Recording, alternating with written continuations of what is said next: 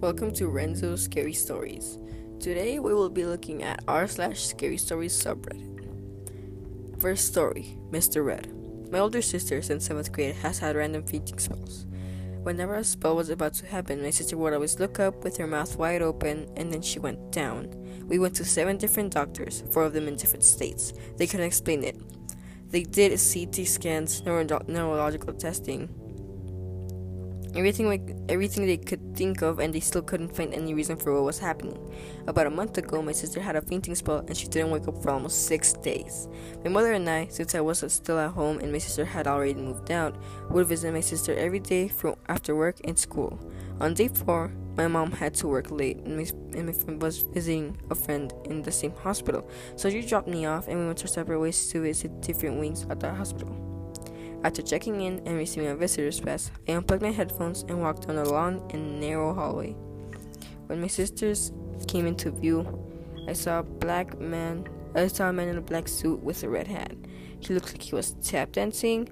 I figured it was a doctor or a nurse who wore a funny looking hat and did a silly dance to make the kids feel safer. So I waited outside of a room for 10 minutes, and then after the 10 minutes were up, I took a peek inside the room. The man started walking away from the bed and watched me as he dance away. I took a glimpse at his chest, and saw her name tag in bright red on a white pin, Mr. Red. Every day when he visited her, I would see Mr. Red tap dance out of our room. I found it weird that my mom never pointed him out, though. She never even looked at him. On the 6th day of us visiting, my mom had to take a call outside of the room. She allowed me to go ahead inside and sit down for a while, so she always took forever on the phone. When I walked inside, I saw Mr. Red bent over my sister. He was making her open mouth face again. She was shaking. Mr. Red had his mouth placed over hers. He looked like he was sucking the life out of her. I threw my bag at him and he stepped away from my sister. He began dancing towards me and singing a weird song. It still haunts me to this day. He sang it over and over again like he was taunting me. I broke out of my trance being my mother, asking why I was singing, and she asked who was the Mr. Red in my song. Being the creative child I was, I came up with my own little song to keep Mr. Red away from my sister. When my sister would come over and saw Mr. Red bend over again, I would start singing my song over and over until he let her go. Here's only one part of this I would never figure out. Why was I able to see Mr. Red and my sister's mother couldn't?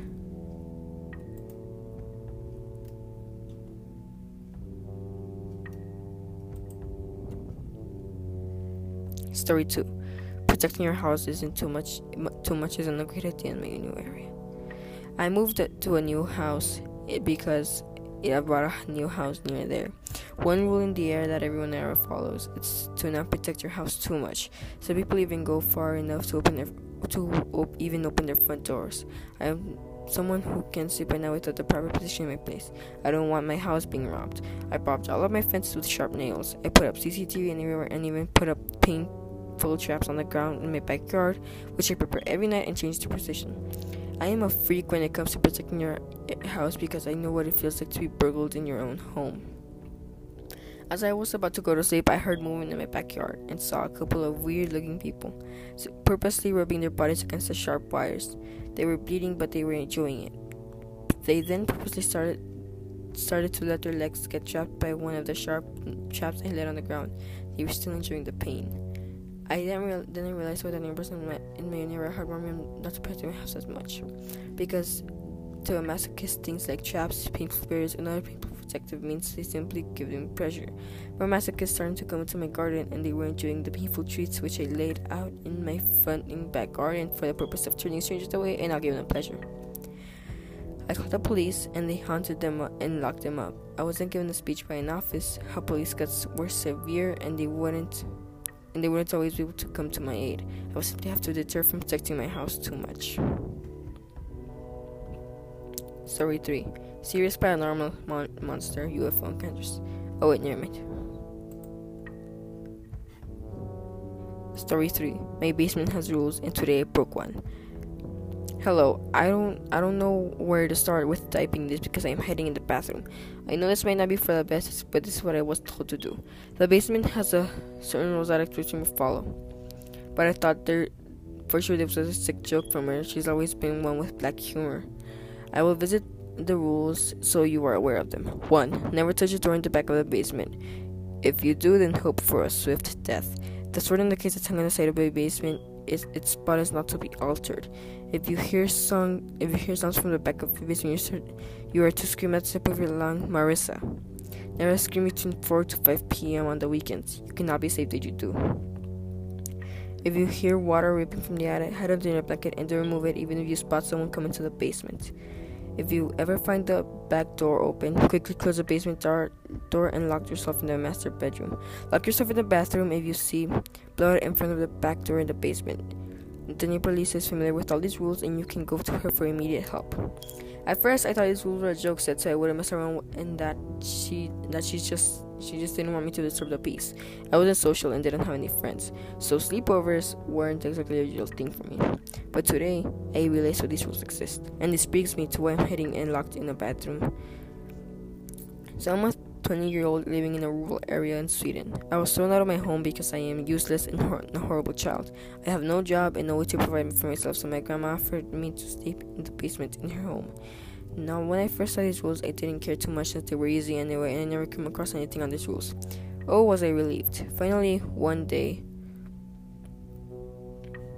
I would celebrate finding a job, and my friend thought a sleepover would be good. So we go home and enter the basement. I sit on the bed and tell my friends not to touch anything. I tell them will have to go home before 1 a.m. because of personal reasons, and they agree. We started celebrating by drinking some juice and telling jokes. Now it was nearing 11 p.m. and suddenly we heard a noise from the back of my room. My friend, "Are you keeping an animal in your closet?" and starts walking to open it. I quickly stop him and scream Marissa at the top of my lungs, and the noise stops. My friends are now weirded out. It was now 12 a.m. and I was about to tell everyone to go home before my friend told me, "Whatever you had in that room is bleeding." I was confused but surely looked and noticed there was blood in front of the back door of the basement.